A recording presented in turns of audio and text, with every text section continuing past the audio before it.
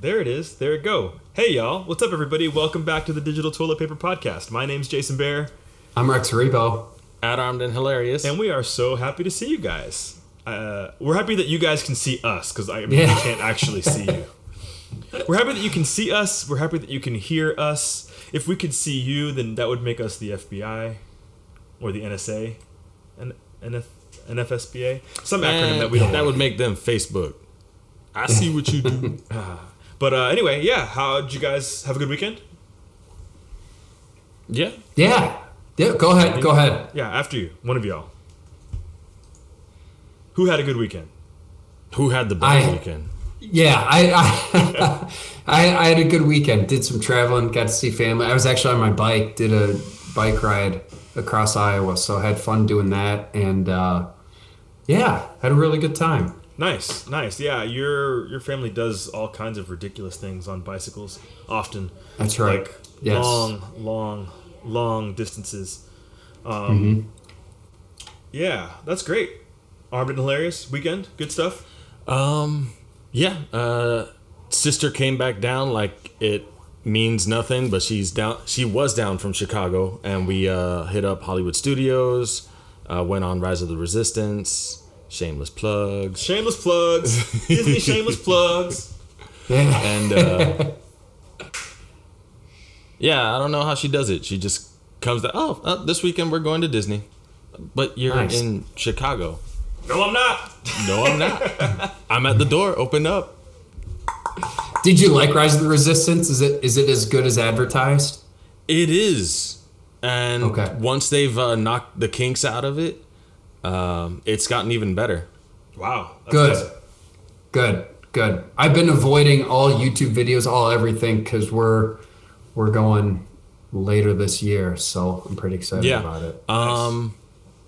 So this is for the audience as well, but you have to wake up at like 6:45 so that you can jump on the queue at 7 a.m. Yeah. And you have to queue, Yes, the virtual queue. It's hit or miss, so have all your friends and family members download the Disney app, and all of y'all do it at the same time. Spam it. Yeah. Spam that app. That's good to know. Yeah. Awesome. But it was worth it? Oh, yeah. Compared to The Void, where does it fall on the line? I've never done The Void. Oh, so you need to go do The Void, too. I am devoid. Devoid of The Void. What's The Void? It's the VR, AR Star Wars thing that Disney has also. Oh, Where you put on the VR goggles and a haptic feedback suit, and then they kind of trek you around this VR environment. It's run by Oculus, I think. Where do you do this? Disney Springs. In the corner by the fountain that nobody goes to. Yeah, do you pay for it? Well, how does it work? Yeah, it's a pay per experience kind of deal, but it was really awesome because it's VR, AR, so everything you see in the goggles has a real world equivalent. So if you're like walking by, you see like a droid, like R2-D2 looking droid, you can touch it, and you can actually touch it. Oh, that's sweet. And how much is that? I don't even remember. I get on Gas Preview. Okay. But I think it's like $30. Okay. But worth it? Worth it for $30? For sure. Okay. Yeah. It's not very long, but definitely worth it. Especially if you can get in on Gas Preview stuff. But yeah, there's a part where they give you rifles and you got to go, fight stormtroopers and stuff. And then they also, I'm sure, it's all just clever VR, AR tricks, right? Because you can't see where you're going. It's probably just whatever it is. But there's parts where like you go to different environments and like there's like heat from the lava or like cold air or whatever. So they really do a good job. Now, do they offer an experience for us Empire proponents, those that think that the Jedi are evil? This experience kind of... Those that know, don't that think, know that the Jedi are evil. This experience kind of gives you a little bit of both. Oh, okay, nice. I'm not going to go too deep into it. No, that's enough. I'm in. There's some subterfuge that's involved in it, and it's cool. Excellent. So, my turn. My weekend. I've been traveling too. Actually, I was in Houston, where there's a neighborhood outside of Houston called Katy. It's got like a little Asia situation going on, and there's an ice cream shop called Somi Somi, and they have like Japanese teppanyaki, which is like that waffle, that fish shaped waffle that they fill with like whatever Nutella, But this place does soft serve on top of the fish-shaped waffle. So nice. Hashtag somi. And then I was just in Atlanta visiting friends and getting a little work done. So that was kind of cool. So I just got back today, actually. Nice. Nice. Yeah. So good stuff. What's on the slate, gents?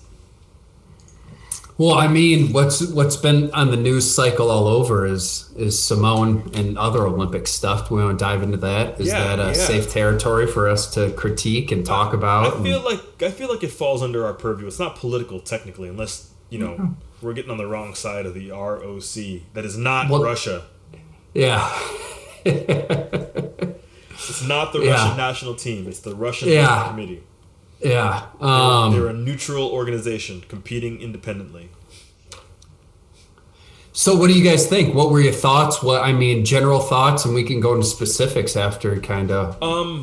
Well, I'm of the understanding that, or of the mindset, it's not an understanding.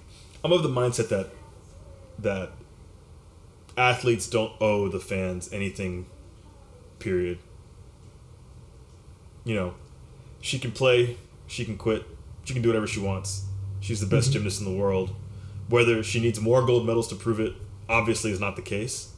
And at the end of the day, what is this? Ancient Rome, like, give us sport, injure yourself physically and mentally for our entertainment, or else we will do what? What's the consequence, right? Well, the consequence is fans turning their back on you. There is a consequence to it. That is, I agree with you that athletes owe themselves, and that's onto themselves. But there is backlash to it, right? It's not just, no repercussions. Right. Well, but it's a social backlash. But to what end, right? Like, you'd rather see. I was reading an article that was talking about Carrie Strug, how this girl was on a broken ankle and still completed her vault. That's ridiculous. Right? Like, she's what? She was like, what, 13, 14? Well, she's 16, I guess. 16 years old, and like, potentially had a future ahead of her. So for this final jump to prove that for the sport of her country, she could make it happen, risked injuring herself possibly for the rest of her life. But that's it what is it's Olympic glory. Just like anything, what makes it special is that you don't have to do it. And yes, Carrie could have said, "I can't. I've got a broken ankle," and everyone would have said, it would have understood, right? But she did say that. So if you listen to the mic'd like BTS footage, she's like telling her coach, like, "I'm hurt. I don't want to do it." And he's like, "You can do it." And she's like, "I don't want to do it." And he's like, "You can do it." And she's like, "Okay, I can do it." Right? Yeah. That's part of being a good coach or being a shitty coach, depending on how you flip the coin. And we can go at it at length, but that's kind of where I feel it. So Simone is the greatest of all time. If not, she's top 10. Anyway, slice it. She is a master at her craft, correct? Right. Yeah. She knows more about gymnastics and especially her body more than anybody probably ever will. It's at least in the gymnastics field. No one's going to be better at that field, at least at that age. Blah blah blah blah blah. Have that experience, everything. So I don't blame her. I think the coaching staff let her down. I think the people around her let her down. I think the coach's responsibility is to set their athletes up for success. Everything that they do is to set that athlete up in the best situation possible for them to compete at the highest level they can. And I was a mediocre coach in a completely different sport, so take this all with a grain of salt. But that's what, and it was an individual-esque sport similar to gymnastics, but that's what coaches should do. And the mental, physical, everything that they do, you need to set them up for success. And that all, whether it was having her do less commercials, having her change her training setup, having her sign less autographs, having those conversations, getting a different coach in, getting a different set of sports psychologists in, whatever it is, it's like, Simone, you do your thing. We just need to get you ready to compete. And they didn't do that. Right. And so I think it falls on the coaches and the coaching staff and probably her team around her and just to not her Olympic teammates, but her her her athletic team, because it's not just coaches per se. I'm sure she has social media people, she has advertising people, she has Olympic representatives and all that stuff. It's not just coaches alone. And on top of it, Marta, I forgot who's the Olympic coach for a long time. Yeah. The last Olympics was her last one. And I don't think this happens if Marta's at the helm. Okay. I think that when you, and there's so many things have happened since then with sexual allegations. I think people were convicted, so it's not just allegations. Right. So that brings into it too. But having a veteran coach and having someone who can help you navigate, which no gymnast has really had to deal with, right? She didn't just say that it was the social anxiety and the mental part of that was part of it. She said that she was getting physically disoriented while doing her safety wasn't. Yes, she didn't feel safe. Yeah. I mean, yeah, that trumps it all, and we can kind of take a crap on the spinnies, whatever they were calling it, the twisties. Yeah. We can take a crap on Djokovic right now too, because, after Simone dropped out, he gave his little press speech about to be the best you have to learn how to handle pressure, blah blah blah, whatever. And then he threw a tantrum after losing. Yeah, and then dropped out of his doubles match so that his partner couldn't medal. Like, come on, like. I agree with what he's saying, and I don't look at it as a slight towards Simone. That's up to her choice, but it's the truth. Pressure is a privilege, and not everybody gets to have it, and it's something that you have to build up to. But yeah, for him to pitch a fit, yes. Break 2 rackets, throw a tantrum, and then drop out of a doubles match so that she's letting her teammates down because now the US can't medal, and now his teammate can't medal. It's just like the hypocrisy. Yeah. So, and I like Djokovic most of the time. I kind of like the attitude he brings to tennis, but like, come on, man, like. Maybe wait to say it after you compete, right? Yeah. Like that's. Yeah. And for the record, do you think Naomi Osaka could take him in a singles? No. But that's I forgot what I was gonna say. I gotcha. Yeah, you got train of thought derailed. Yeah. But it's just a crazy situation, a tough situation, and we will never get the true story from Simone. She's going to write a book. She's going to be on Oprah. Right? No, and that's between her. But I would hope that the more she talks about what had happened, whether it was stuff far beyond just athletics, or it was just I wasn't feeling it and didn't feel safe. Yeah. Or whether it was the coaches were giving her a hard time, whether it was too much doing advertising. I don't know. And again, I don't know if we'll ever get a true story, but I hope she talks about it because I think sports psychology is a very, very, very interesting field. And it is changing day by day. I mean, we grew up in the time, and it's not quite sports psychology, but little stuff that we were told water makes you weak, right? I think we're all in that age. And now it's like the complete opposite. And so much of that stuff, and that's all physical stuff. And the same with sports psychology, where things we're saying now is completely different and it changes. And this is going to be a great study where she is the top of her craft, probably top of her, better than most Olympians. They're winning gold medals. She's that much better. And for that to happen is an event that changes sports forever. Yeah, and I was gonna mention too, like, sports psychology changes as social psychology changes, right? Like, it's the same kind of thing. Keep your feelings in, let your feelings out. But not too much. Whatever, right? Speaking of feelings. No, speaking of tantrums and crashing and burning and feelings. I guess I was the only one of the three of us to watch the Hungarian Grand Prix this weekend. Holy crap! If you guys haven't seen the Hungarian Grand Prix, go watch the highlights of that opening. F1, right? F1. Hungarian Formula 1 Grand Prix. The opening highlights. It was the craziest. It looked like, I don't know, like Cruising USA. Just like the most ridiculous thing you could have seen. Like out of the checkered, the yellow flag goes, or whatever the flag goes, and the car's and right in turn one, disaster. just straight disaster. Crash after crash after crash. Both Red Bull cars ended up out. And then, like, to add kind of comedy to the comedy of errors, right? They do a safety lap where all the cars are doing their thing. Most of them go into pit to change their tire because it's wet or whatever. Lewis Hamilton couldn't communicate with his team because they were on a formation lap and you're not allowed to talk to your team. So he doesn't pit as all the other cars pit behind him. So he's got theoretically a lap to try to make better time and get ahead. He only gains like maybe 30 seconds. And then he goes into pit and ends up coming out of the pits in last place. Damn. Yes. He gets the most awesome pep talk from his crew chief. He goes, look, so-and-so's out. So-and-so's got a broken car. Nobody on the court, on the track's faster than you. We can still win this race. And he could hear it in his voice like, this is bullshit.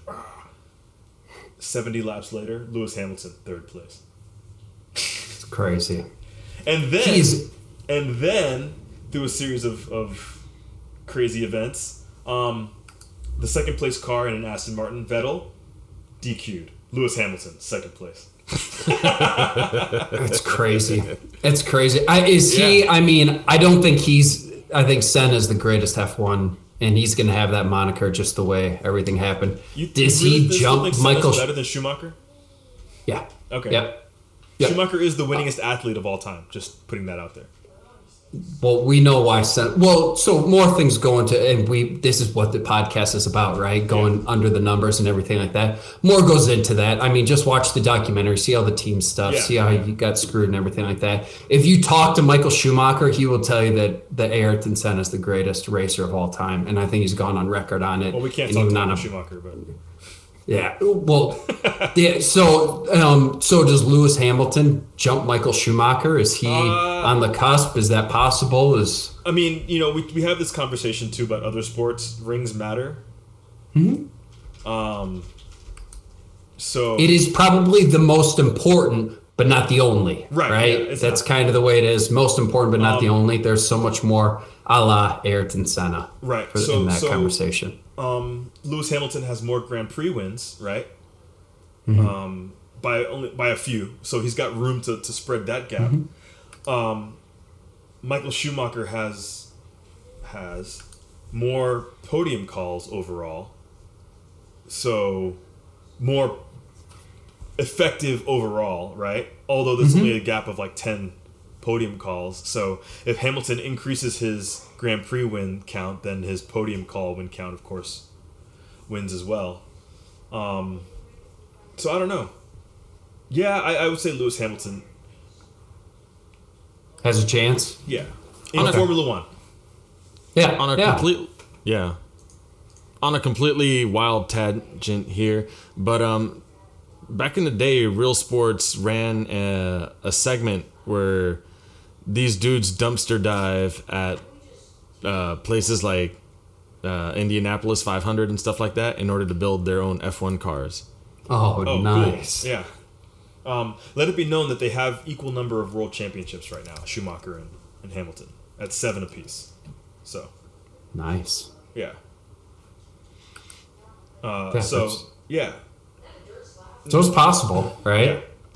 Although the name means something, I guess, too. I don't know. Is racing? I think easier it means now, like Shoemaker. Basketball? What was that? Like the argument with basketball, is racing just easier now? Better tech, better cars, technology. Oh, for sure. And it's I mean, Lewis Hamilton and then Sebastian Vettel are not quite the rule, and they're on the best teams. But I think if you put those guys in different teams, they still compete at a very high level. But if ask anyone, it's a technology and money sport, right? Yeah, of course. More than any other sport. And I mean, maybe cycling is close to it. But F1 is such your team, but your car, and throwing the money at it, and that's why these teams. Your picker is important. Now the times have gotten so good. You're in and out in 8 to a couple seconds. Yeah. Yeah. So but it is your car and innovation between season to season and everything like that. So it's hard, and then, again, which is why I think Senna is, and why he is a driver's driver. Why so many people love Ayrton Senna, because of what he did without the best equipment and everything like that. But what is Hamilton? Either, so. Is Hamilton Brazilian? No, I think he's English. Is he? Yeah. Okay. I should probably know that. Yeah, I don't know, and maybe it's. Well, his flag. Yeah, he's British. Yeah, his flag appears over his name in every race, so I should probably know that. Oh, that makes sense. Yeah. Or at least he represents England. Yeah, he's born in the United Kingdom. Okay. Yeah. So, rock and roll. What else we got? For sports spam, Grand Prix crash. I mean, we could talk Olympics craziness, but are there any? I love this, finding new events. Are there new events that have jumped out to you guys that you're loving? Is there something that you've just got? Well, I mean, I like the horse stance thing. Surfing. Yeah. Oh, speaking of, okay, so moving on from sports to pop culture, but still keeping the Olympics. So Snoop Dogg and Kevin Hart host a hot take show on the Olympics. Live. I think it's live. No, it's not live, but whatever. While high. I like it. This is the kind of content that I enjoy. I'll have to watch it. And they actually did a segment on the equestrian thing. Good. I'm all for it, because it can't be worse than NBC. They're terrible. They have crapped the bed. Well, it's kind of funny that you say that because it's on Peacock. Well, there we go. I'm watching everything through that. Oh, they've done such a terrible job. Like, I was excited to watch skateboarding and surfing, and like even when they're going in and out of breaks was done terribly. The way they covered it was done so poorly, and it's like, just copy off the X Games. Yeah. You'll already have something there. Just copy it. Why are you trying to reinvent the wheel and missing tricks? Sorry, I'm fired up about it. So I'm anyway, stepping on what you're saying. If you have Peacock, you can go watch it. If you don't, you can find a way to watch it. I'm not advocating anything illegal, but figure it out. It's called Olympic Highlights with Kevin Hart and Snoop Dogg. So it's probably better than what's his name?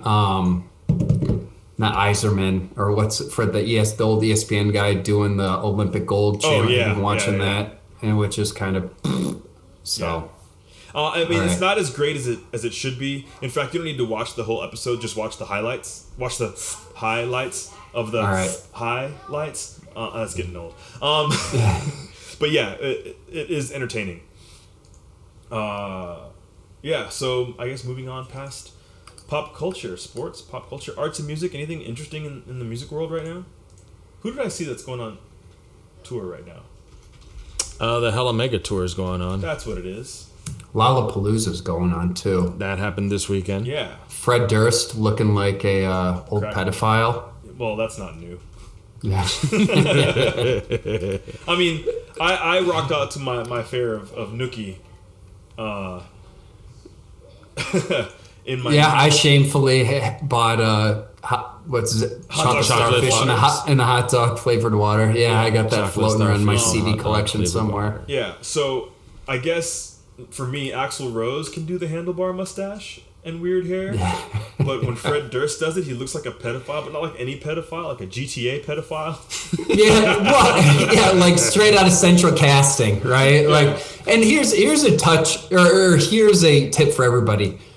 Even if you're dyeing your hair and don't want to show that you're going gray, just brush in a little, just for men gray, so it doesn't give everybody the bends when you show up, like, after seeing everybody for a year with full-on gray hair. Yeah. Like, don't go from jet black, putting that shoe polish in your hair, to having gray hair. Like, let it kind of ease yourself in, right? And what's with the haircut, like the golfer haircut? Yeah, let me see this for myself. Like, and the rose-tinted glasses, the whole thing is... I like the glasses. No. I like the glasses, maybe not on Fred. Where's his Yankees baseball cap? That's the Fred Durst I want to see. Yes. Oh, gosh. We grew up, and maybe younger kids are being reintroduced to his music, but he was everywhere. Yeah. Everywhere. He was in video games. He had cameos in movies. He was honorary. He was everywhere, and it's just like enough. Like I still just. I've had enough. I've had way too much Fred Durst for an entire lifetime, for 10 lifetimes. Breathe in, now breathe out. Hands up, but hands down. There you go. Okay, that's enough of that. Yeah. Tell me what you're gonna do but now.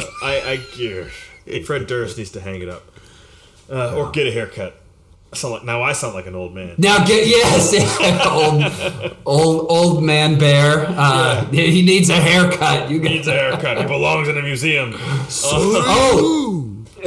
Another sports thing is, and maybe you guys don't care, but Texas and Oklahoma jump into the SEC, which is going to have huge fallout for college football. Huge fallout. And I think today, rumored, and we all know how much rumors are worth, but rumored that Clemson is looking to join the SEC as well. So crazy fallout, because I'm a big college football fan, so it's going to be fun to see. I personally think that maybe they should break up the SEC and start putting some of these teams in other divisions. I know I'm fine. I'm fine with the super division, whatever you want to call it. But there's going to be fallout because the way that because they talked about playoff expansion, and maybe nobody cares about this, but they talk about playoff expansion, but it's not official. And the way the contract is that the SEC can get no more than 2 teams. So even if they create this Super League, they're going to screw themselves as far as playoffs are concerned, because there's still going to be 2 open spots every year. And Alabama and Clemson are probably going to be taking up 2 spots, but it's going to be interesting. So their feet are going to be held to the fire, and we'll see. There's going to be Mexican standoff. Who's going to shoot first, or if anybody's going to shoot at all? But it's going to be fun. I like the drama more than anything. I mean, I cheer for the mighty Iowa Hawkeyes and the Fighting Irish, but over that, I like chaos in my college football. So, yeah.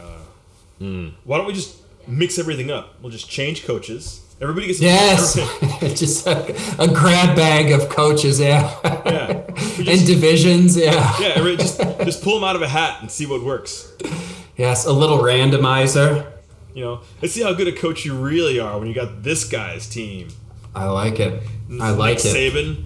We're gonna give you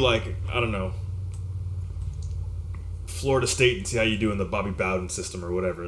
Just to see what goes on. Yeah. Put Lane Kiffin. Yeah. Put Lane Kiffin in at Alabama, and then Saban at wherever the hell Kiffin is at now. Yeah. Let's do it.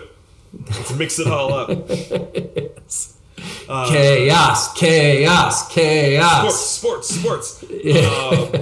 Let's see. So, how did we get on football from Fred Durst? Because he's everywhere. Yeah. God, he's like a disease. Okay, moving on. Movies and TV. Anything interesting? Oh, Venom 2 trailer dropped, or the Venom 2 second official trailer dropped. I don't watch the trailers. Sign me up for any big budget movie that has Woody Harrelson in. Anything. There we go. Yeah, doesn't matter whether it's Marvel, Fast and the Furious, anything that's big budget and he's in. I'm in. I'm sold. Done. And especially playing a psychopath, because he's mildly psycho. Yeah. That's why I love him, right? It comes from his crazy family history, right? Yeah. Is he like a redneck Bill Murray? Ooh. No. He's not quite. In terms of what? In terms of what do you mean? Yeah, I mean, is he going to be good at every stage of his career in his life? I think so. That's why I thought you were getting at, and I think he is. It's been documented. Bill Murray is my all-time favorite actor. Maybe not the greatest, but he's my all-time favorite. But I think you're right. They're cut from similar jibs, right? Yeah. Now, for those of you who don't know, Woody Harrelson's father was a convicted mobster, right? Like a murdering psychopath. Yeah. And so I guess Woody Harrelson can tap into that for this Cletus Cassidy character. Sorry, that just made me think of probably the greatest cameo of all time, Zombieland. Yeah. Ain't no Bill Murray, or that ain't no Bob Marley. Yeah. Murray! I'm sorry. Just a big fan. Speaking of actors with troubled past, I recently found out that Tom Arnold, used to be married to Roseanne. Mm-hmm. Tom Arnold, funny man. He's an Iowan. Yes, and his sister was the queen of meth. Like she's almost single-handedly responsible for the meth epidemic. She's I mean, the real life Walter White. I said he was an Iowan, right? That's all the math that you did. Yeah. No, I didn't know that. I mean, it makes sense. Like he grew up, so he worked in a slaughterhouse and had a weird. He's gone on record like he was molested when he was younger. By the slaughterhouse people? Damn. Well, I know we're joking, but no, it wasn't, and it was a big deal. And he talks about like that had a lot to do with his alcohol abuse and drug abuse and all that stuff. Roseanne. And even worse, the worst of the three. Yes. Yeah. But I guess that makes sense. I mean, it's weird to hear you say it, but it's not shocking at all. Yeah. So apparently, there's a 3-part docuseries out on Netflix, either Netflix or Prime. That Lori's out of prison now. She was eventually caught, arrested. She did 15 years. Mm-hmm. She's out, and they do interviews with her, and I haven't seen it yet. It's on my list. But I think she was making like $200,000 a week in 1990s money. Yeah. At her peak. Like, you know how many Super Nintendos I could have bought with that? Right? And Sega Genesis. Jeez. And then when the DEA finally got her, she had like 10 mil in assets, like on site. Yeah. Like, holy crap. So, I guess we're going to check out Queen of Meth. Nice. It's out. It came out last month, maybe? Or maybe it's due to come out. It was supposed to come. I don't know. But yeah, so, I'll have to watch. It's weird. Now I'm thinking about, so I saw him, I was on the field at an Iowa game in mid to early 90s and he was standing right next to me. I don't even remember what game it was, but Iowa had won a big game and he was standing right next to me and he signed my card. My ticket stub. And so I've got a signed Iowa ticket stub with his autograph on it. Like you're doing like 13 years old on the field at an Iowa game. They had, it sounds nice, but they had crappy bleachers in the end zones. And we used to buy the cheapest ticket, but you could go down and they were like open seats because they're not good tickets. Like right. You think being on the field is nice, but it's that you can't see anything. You have no perspective. But we were down there, and so he was probably just warming or just walking the sidelines and came over and just hung out with us and was there right when they were going to storm the field and all that. It was pretty cool. It was awesome. fun. Yeah, I rock that. And he was a nice guy. Like he, shook my hand, talked to me for what I thought was an eternity, and it was probably 15 seconds, and then signed my ticket stub. Yeah, and meanwhile, his sister's making $200,000 a week dealing. She was out. Yeah, she was in Iowa City. He's trying to get away from his wife at the time. What a crazy family, right? Yeah, like, that's nuts. That's wild. So should we do like a Tom Arnold high water mark? No. the day his divorce from Roseanne went through. I think that's done. Yeah. All right, so on to real topics now. Or the day he met me. One of those two. It's the day he met high or low. There's the high and low. Rex Rebo was the bottom, and then when he divorced Roseanne. So Rex, then Roseanne. Yes. Okay. And then the day before his sister gets busted for meth, maybe that's peak. All right, let's take a minute to offer a moment of silence for Tom Arnold's marriage. But topic at hand, Be Water. We actually are finally getting around to this topic. Be Water, my friends. This one has been mulling about for a while. Okay, so Bruce Lee, Le Soulong, the dragon, the little dragon, Bruce Lee. So why did we? Okay, let's recap. Why did we get on this topic of conversation? It was all the way back to. Because Tarantino was in the media because he had insulted Bruce Lee's honor, and Shannon Lee had to. Okay, and we kind of talked about that, right? How we felt about it. Just a little, yeah. How it's cinema and it's parody to boot, so whatever. Mm-hmm. But there is the events that occur in Once Upon a Time in Hollywood may not be accurate, but there are stories of Bruce Lee doing what shouldn't be done in stunt acting in America. Like not pulling his punches, is that? Yeah, he would tag the stuntmen. Mm-hmm. I mean, which is frowned upon. I mean, from a safety perspective, I get that. Also, it's the 70s, though.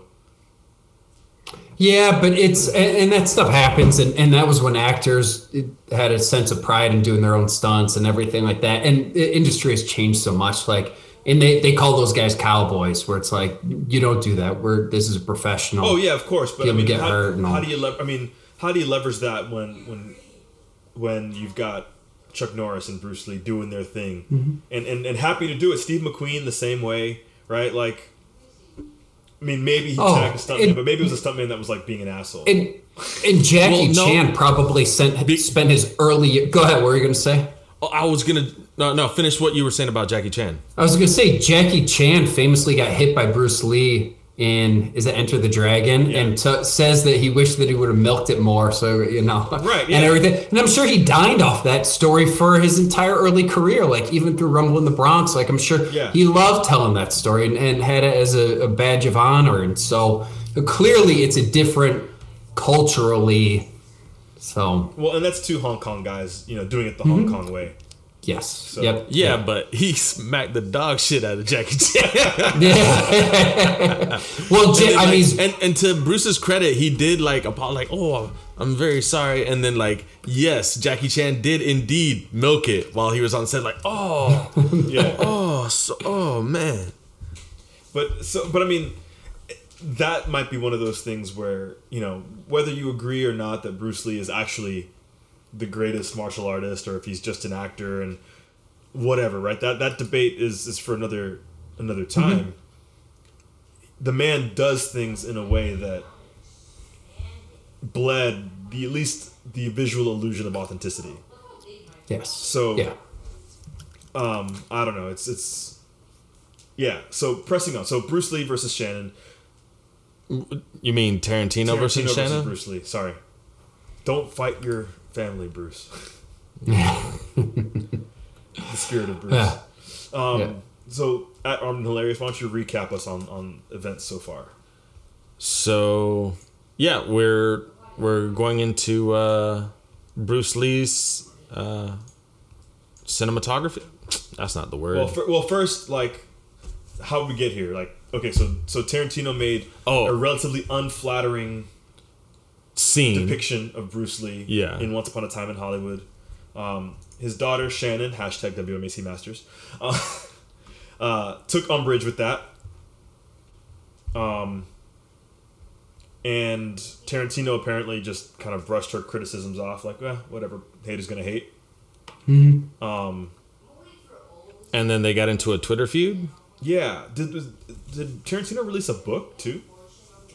A novelization of Once Upon a Time in Hollywood. Is that all it is? It's not like a BTS kind of thing. It's just actually novel. Yeah, that's why he's been going on podcasts all over. Yeah. Okay, so it's just a book of the movie.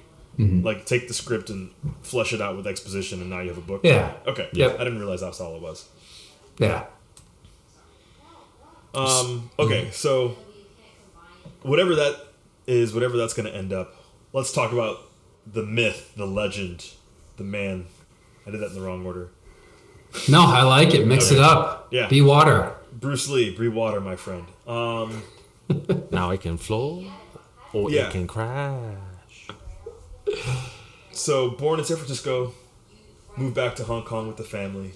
The little dragon, Bruce Lee.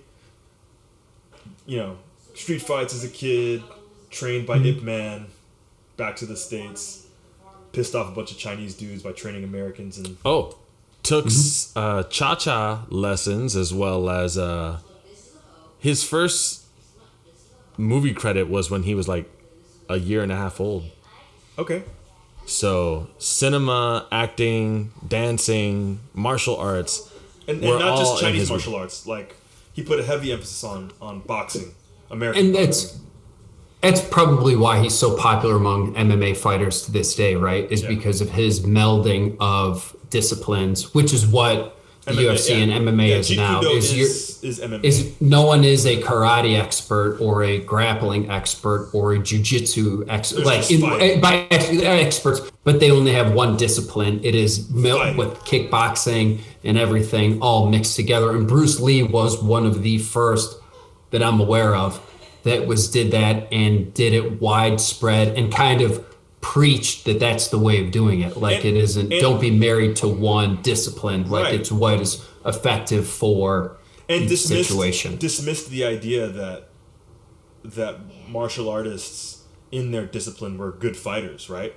Like, there's not a Chinese way of fighting or a Japanese way of fighting or an American way of fighting. There's just fighting. It should be fighting. Tools you can use to make you a better fighter. And I didn't know about his dancing pedigree, but it makes sense because film martial arts isn't martial arts, it's dancing. Right, it's choreographed dancing. And it is much closer as far as the spectrum is concerned to dancing than it is to martial arts. Well, that's all that wushu is. Like at its core, right? Wushu is so it looks cool. That's why your karate movies look so awesome because it's choreographed. Like you're dancing. You're taking steps, especially if you're filming because you have to go back.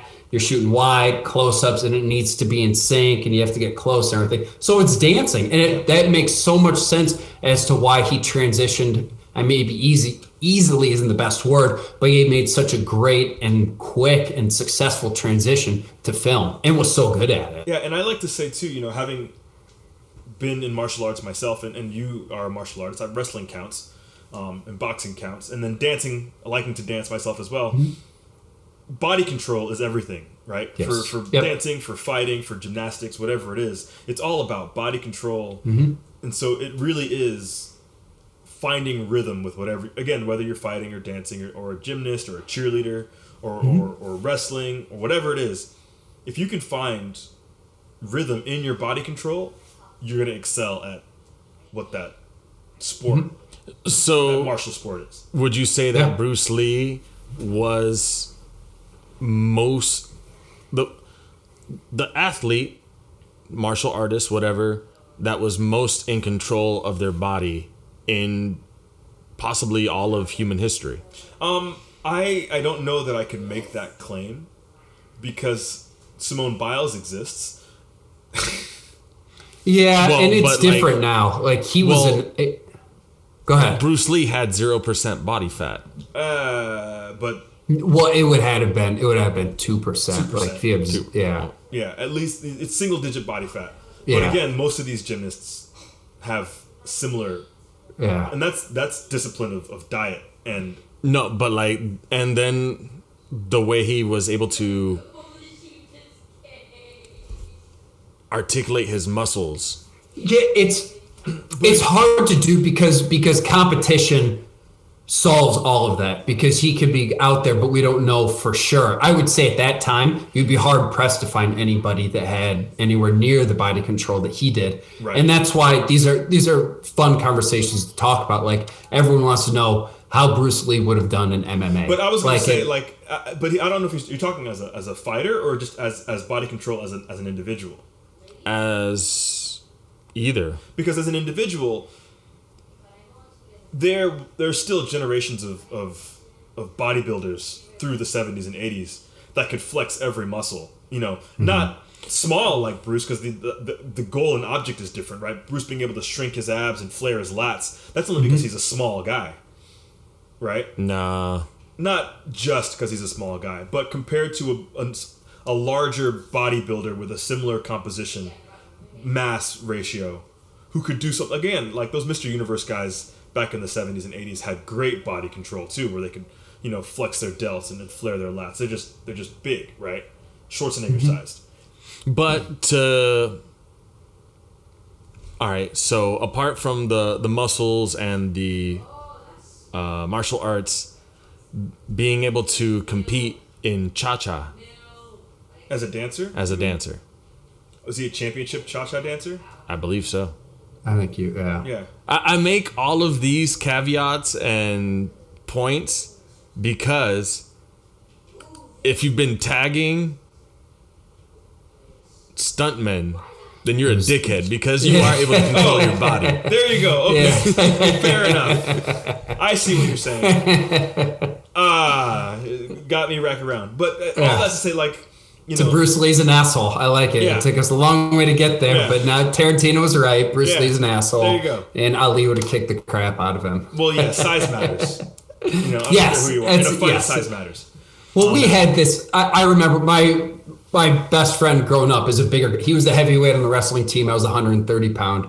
And he would always say, he would be like, I could beat you in a wrestling match. And I was like, yeah, I know. You've got over 100 pounds on me, buddy. And so I was like, you have to say I'm the better wrestler. He'd be like, yes, you're the better wrestler, but I can beat you in a match. I was like, all right, okay, yes. I mean, but if I jumped on top of him, I can pin him. If I did that stuff before on our feet, I can't. It's just physics, right? He's literally twice my size. He's like 1.5.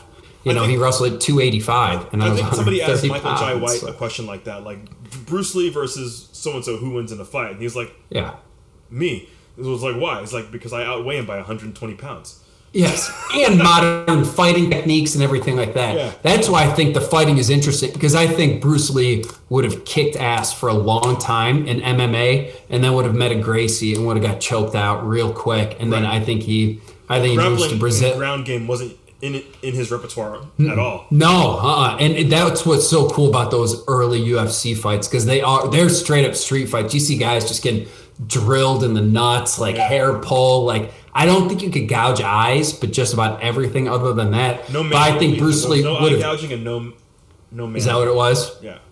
So I think he would have trained and would have came back and would have been the greatest fighter of all time. I think that's what would have set him apart. But it's, those are the fun conversations. But the Gracies aren't small. No, and they're long, and that's Yep. They're not small. Part of their early dominance is that they were agile. Obviously, jiu-jitsu being a ground sport, and they're not small. Like any of they those can guys get leverage on that. Yeah, any of those guys can pick Bruce Lee up. Yes. Yeah. Yeah. And I have a Bruce Lee statue. You can't see it; it's blurred out up there. I'm a huge Bruce Lee fan. He's one of my my idols growing up. But at a point, the myth becomes the man again, right? Like you have to put things in perspective. And he knew that. He was aware of it. He knew what Hollywood was about. And that's what, that's why I love him. That's why it was so great. Wasn't there an interview? They were like, well, Bruce, what if you da-da-da-da-da? Can you, break walls with your hand or foot? He goes, no, I'd probably break my hand or foot. Like, pragmatic that way. Yeah. What happens if you chop this brick with your hand? It's like, I break my hand. It's a brick. But even he wasn't down with brick breaking and all that stuff. It was boards don't fight back. Yes, yeah. But it's fun. It was, and even growing up, I heard mythical stories, and I remember watching all those old movies, Game of Death, and everything like that, and just I don't know, it just blew my mind. Let's go. The movies to mention, you mentioned Game of Death. Well, because that was because he fought Kareem Abdul-Jabbar, right? Did he? I did. So I did a long form thesis when I was in school about the Game of Death and how it was the worst movie ever made, about how offensive it was and everything like that. But it was Game of Death was the one that changed me, and it changed. I mean, that's why. Tarantino was talking crap, but there's a reason why the bride wears that jumpsuit, right? The jumpsuit, yeah. It's the Game of Death jumpsuit, and that's what, Well, my dad had a yellow Bruce Lee tracksuit for a while. Yeah. A long while. Longer than he probably should have. Yeah, I've got the Onitsuka Tiger wrestling shoes because of the Game of Death. Nice. That's why I did that. For those. You're one of those tiny-footed people. No, I've got wide feet. That's what, my feet, because the soles are skinny, they, hang out over the edge. And if you look at them, they've got, white spots on the bottom. But I love Bruce Lee so much, I needed to have those Onitsuka Tigers. I almost want to run down and grab them. But you still have them? Yeah, I've got them. I'm a wrestling shoe nut. So let's go through his filmography. From Netflix. All of them are highlights, all of them favorites. The best of them. And do we use the Chinese names or the American names? Please, American for my dumb brain. Well, no, we're not going to do that. Let's do it between... Okay, the ones that matter. Way of the Dragon. Yeah, well, yes. I was going to caveat... I was going to be everything after Green Hornet. Okay, so Way of the Dragon, Enter the Dragon, Fist of Fury, Game of Death. Wait, no. No? That can't be right because he died before Enter the Dragon was released. But Game of Death came out. Oh, okay. Yeah. Oh, I was gonna say Game of Death came out in like 78 or 77, something right, like but that. that's only because they butchered it and the Game of Death is its own thing. Oh gosh, they had masks on, like the cardboard cutout, the Bruce Lee cardboard cutout. So Big Boss was the first one, but was that before Green Hornet or after? When was Green Hornet? 66. Somebody then it was. I just pulled up the date. Big Boss is 71. Okay, so, but when was Longstreet? Longstreet was 71 also. When was Green Hornet? It was the 60s because it was Batman. Yeah. Mm-hmm. Yeah. Okay. So, all right. So, Big Boss, Fist of Fury, Way of the Dragon, Enter the Dragon, and then a delayed Game of Death. It's all the same. So, what do you guys? Yeah, what do you guys think is the best? Oh, definitely Way of the Dragon. Way of the Dragon? Yeah. Okay. Enter the Dragon is the opus, right? That's it's hard. It's hard for me to beat Enter the Dragon. But I like the Chuck Norris fight.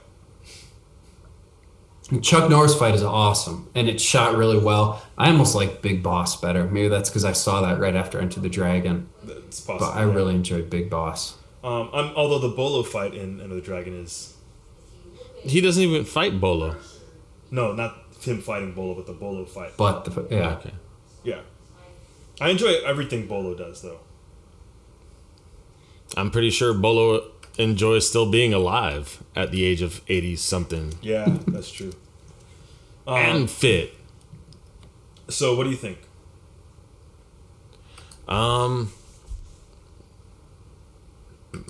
Enter the Dragon for me. Okay. Going traditional.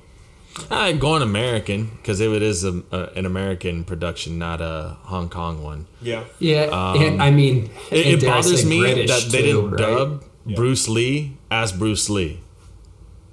So the American dubbing for his movies is like some white dude. Like, no, you have Bruce Lee. He speaks both languages. Bruce Lee. Yeah. I do English, motherfucker. I do appreciate. Do you speak it? Jim Kelly's role as Williams in Enter the Dragon as well. Afro. Oh yeah, and very, very James Bond-esque, right? It's kind of you come right out of a comic book. The Hall of Mirrors thing, and then the and the villain, everything. Very James Bond. That would be a fun to talk about best non-James Bond movies. Mission Impossible 3. Tenet. Tenet counts too. Yeah. If looks could kill. Okay. Murder on the Orient Express would just. Sorry, we're getting away from Bruce Lee. Okay, so all of that to bring us back around to the Bruce Lee film that wasn't. Yes, his passion project that went on to be without him. Right. Internationally, it was released as The Silent Flute, but in America, for some strange reason, they decided to call it Circle of Iron. Because it sounds Asian-ish. It sounds, but it doesn't really make sense, right? Right? Yeah, or did I miss an underlying theme while watching that movie? The guy walks around with a flute everywhere, but Circle of Iron. So and flutes are made of silver. Yeah, that's not iron. Well, it was supposed to explore the greater mysteries of Zen Buddhism and all that, and explain it to a Western audience. I can't remember the lead actor's name, but his co-star was David Carradine. Was it James Coburn, right? No. Or Sterling Sutherland? Those are the writers. Oh, it's David Carradine and Christopher Lee and Jeff Cooper. And then Roddy McDowall. Go Roddy McDowall. Jeff Cooper, whoever that guy is, yes. He plays the titular character, Cord, who is on a quest of discovery. And he meets the blind man. The blind man. Yes. But the irony is the blind man can definitely see more than he does. Yes. Going through the not the synopsis of the movie, but Street Fighter. No, there's nobody there that says, "Quick, change the channel." Okay, but I mean, it's a martial arts tournament. Well, it starts off as a tournament, right? And the winner of the tournament gets to go on the quest. He gets DQ'd and starts following the dude who did win, and then the dude who won gets killed in the first outing. Anyways, what's really cool about this movie is that it was... Lee plays a wizard.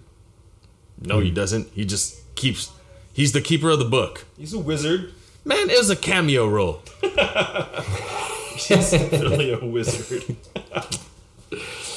Okay, sorry, carry on. I'm making light, and it's not that great. Oh, no, it's fine. Good. But it was the passion project that Bruce Lee was working on, and he was going to play the blind man, and James Coburn was supposed to play Cord.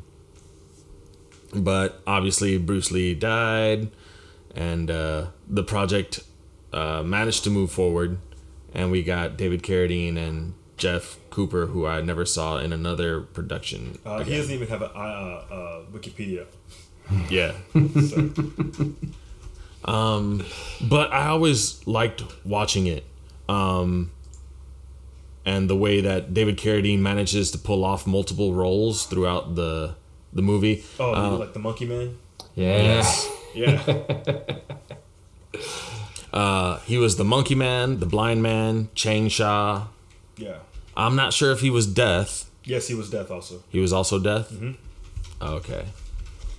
A man has no name. But yeah, I mean, go ahead. Yeah. No, I was just gonna say, like, if those who aren't, though, they should recognize the flute. I believe it's the same flute he plays in Kill Bill Volume 2. Yes. Or at least like a very similar replica. Yeah. And I guess because the story that Tarantino tells it in the DVD commentary is that he asked him about it, and he like play it on set, and he was like, hell yeah, I can play it. And so they put it into Kill Bill. Nice. So yeah, full circle. Now all that stuff is dubbed over now, right? Nobody learns how to play the bamboo flute, like, so it was cool that he was actually playing it. Yeah, and so that's why they added that scene by the fire, and being able to do it in dub is easier than 6 takes when your actor runs out of breath or whatever. Yeah, yes. And then you don't have to sing, and But yeah. Well, with fresh eyes, Rex, what did you think of the movie? It took me a little bit to get into. I found it interesting. I guess I should have read up on it before I watched it, because when we were talking about Bruce Lee movies, and you were like, you need to see Circle of Iron. And I turned it on and was like, the hell is this? Bruce Lee's not this. Like, I was like, this would have been like earlier in his catalog, like, because I'm trying to get the time right. Like, I would have seen it. Like, is this earlier? So it took me off. It took me a little bit to get into, but I thought it was fun. I thought Carradine did a good job. I mean, the different characters, Death and then Monkey Man, was a little like, it looks kind of kooky nowadays. Yeah, it does. But it was a fun movie. I like it. Especially, I liked, what's it called? Kung Fu. Right. So seeing him, and I get why he did not choose the other role, why he chose the one that he did, because it would have been similar to what he did in Kung Fu. But I thought it was fun. It was interesting. Well, it's interesting that you say that too, because because Bruce Lee auditioned for Kung Fu, I think. He pitched Kung Fu, wasn't Tarantino talks about that, where famous, like, the rumor was that Bruce Lee auditioned that Bruce Lee had written Kung Fu, like it was his concept, and then somebody else stole it. Like that was one of the other things that Tarantino was talking about in his Joe Rogan interview. But so I don't, and maybe they did pitch it to him after because I think Bruce would have been awesome in that role, and probably would have been much better than David Carradine, even though he does a phenomenal job. Apparently, I think there was an interview with Tom Kuhn, who was the executive VP or the head of Warner Brothers at the time, and he, like, the way he tells it is Bruce Lee auditioned for the role of Kane, and then he declined to cast him for racist reasons. Yeah, that's probably it. 1972, right? It's Asian. Yeah. But those things fall apart for so many different reasons. Like, who knows? Could have been money, could have been timing. Because that's right before Game of Death comes out, right? Thing, yeah. You're Asian for real. You got to be the sidekick. That kind of. You're too Asian. Yeah. Yes. You're too Asian. You're too Chinese to play a Chinese monk.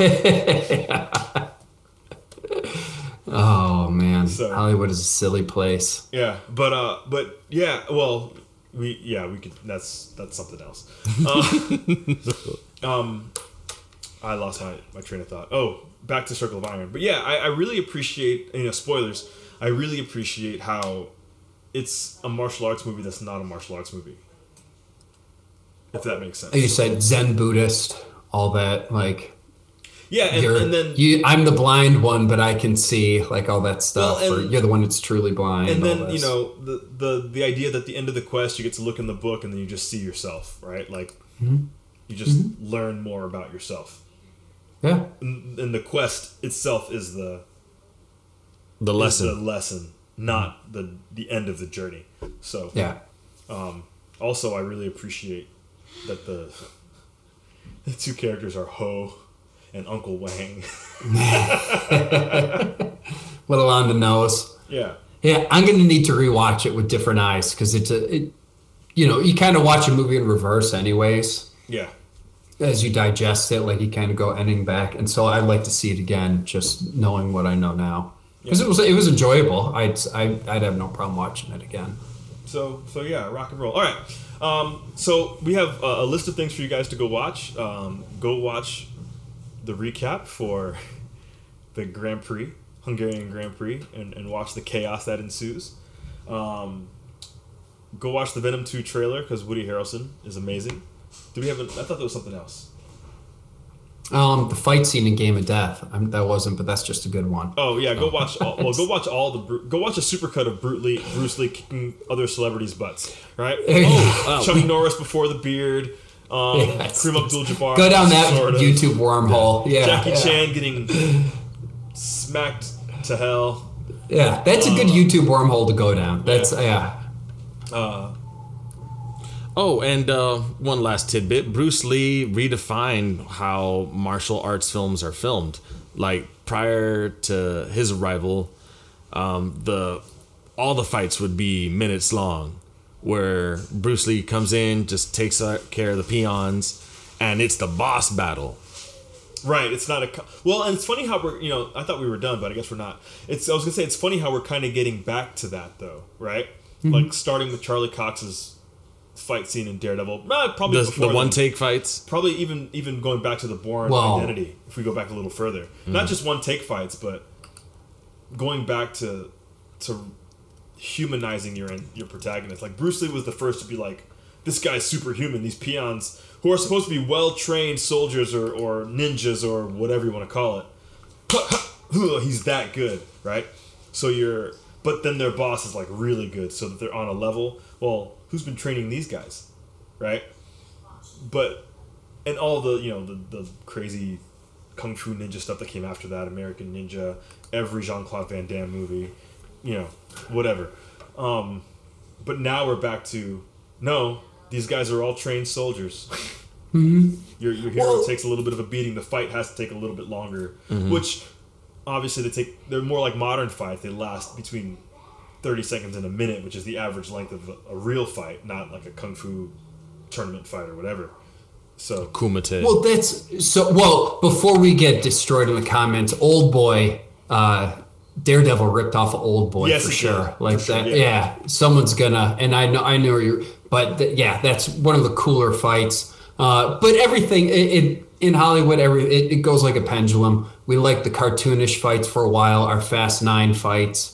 And then we want a nice gritty realism where blood's coming out, they get tired and all that stuff, and then it changes, it goes back and forth. But he was such an innovator, and those movies are fun to watch, and it does change, and he changed Hollywood forever. Yeah. And the way movies are made, and the way the way we look at international superstars too. Yeah, and also none of these movies are very long, right? So you can probably do like a Bruce Lee mega binge and watch all 6 of those films in a day. Yeah. Bring your popcorn and your ninja headband and watch some Bruce Lee. And then finish it off with Dragon the Bruce Lee story. Yeah, there you go. I like that. Yeah, okay. I enjoyed that. And I think you can get, not that we're getting any commission off of it, but I think Criterion has a Bruce Lee box set and everything's 50% off right now. So. Oh, really? Like all Criterion stuff? Huh. Not everything, but most of the stuff. So if you want to go, if you've got some Kurosawa movies that you need to watch, pick that up. If you some other foreign films. Legendary Bruce Lee is like $60. Yeah, so pick it up, watch it. It's an investment, and while you're at it, get that Godzilla box set too. That's half off as well. The Godzilla one's really cool. Mm-hmm. Like the book, yeah. Mm-hmm. The Godzilla one's really cool. So anyway, get your water on. Hydro. Oh, hashtag shout out to our Hydro homies. Be water, my friend. Yeah. Yes, always Hydro homies. All right. For the Digital Toilet Paper team, my name's Jason Bear. I'm Rex Rebo. At Armed and Hilarious. Be water, my friends.